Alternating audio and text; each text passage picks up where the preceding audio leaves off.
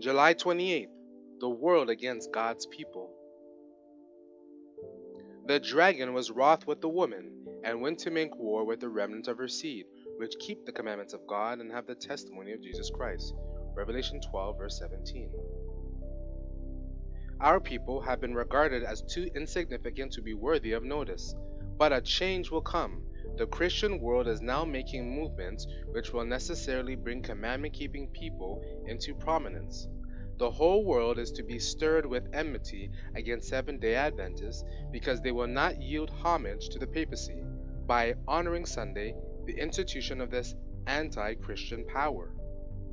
It is the purpose of Satan to cause them to be blotted from the earth, in order that his supremacy of the world may be not disputed.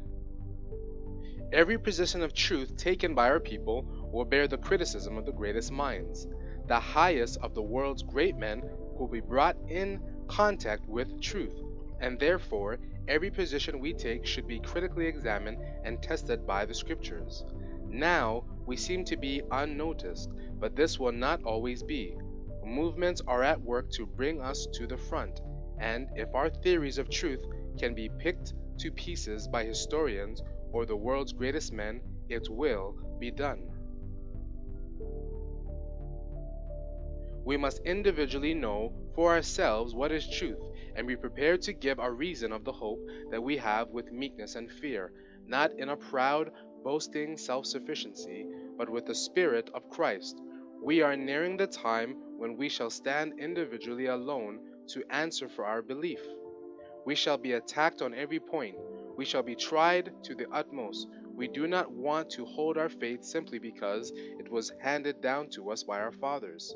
Such a faith will not stand the terrible test that is before us. We want to know why we are Seventh-day Adventists, what real reason we have for coming out from the world as a separate and distinct people.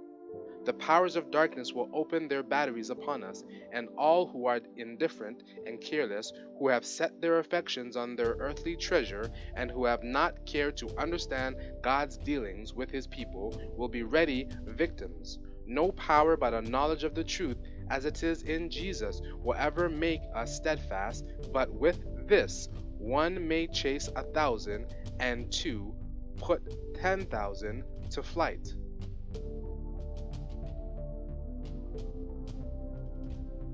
Said my accompanying angel, "Time is almost finished. Do you reflect the lovely image of Jesus, as you should?" Then I was pointed to the earth, and saw that there would have to be a getting ready among those who have of late embraced the third angel's message. Said the angel, "Get ready, get ready, get ready. Ye will have to die a greater death to the world than ye have ever yet died." I saw that there was a great work to do for them, and but little time to do it in.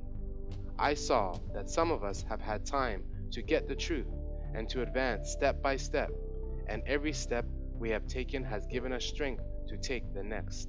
But now time is almost finished, and what we have been years learning, they will have to learn in a few months. And they will have to unlearn much and learn again. And those who will not receive the mark of the beast and his image, when the decree goes forth, must have decision now to say, "Nay, we will not regard the institution of the beast." A sketch of the Christian experience and views of Ellen G. White, page 52 to 55.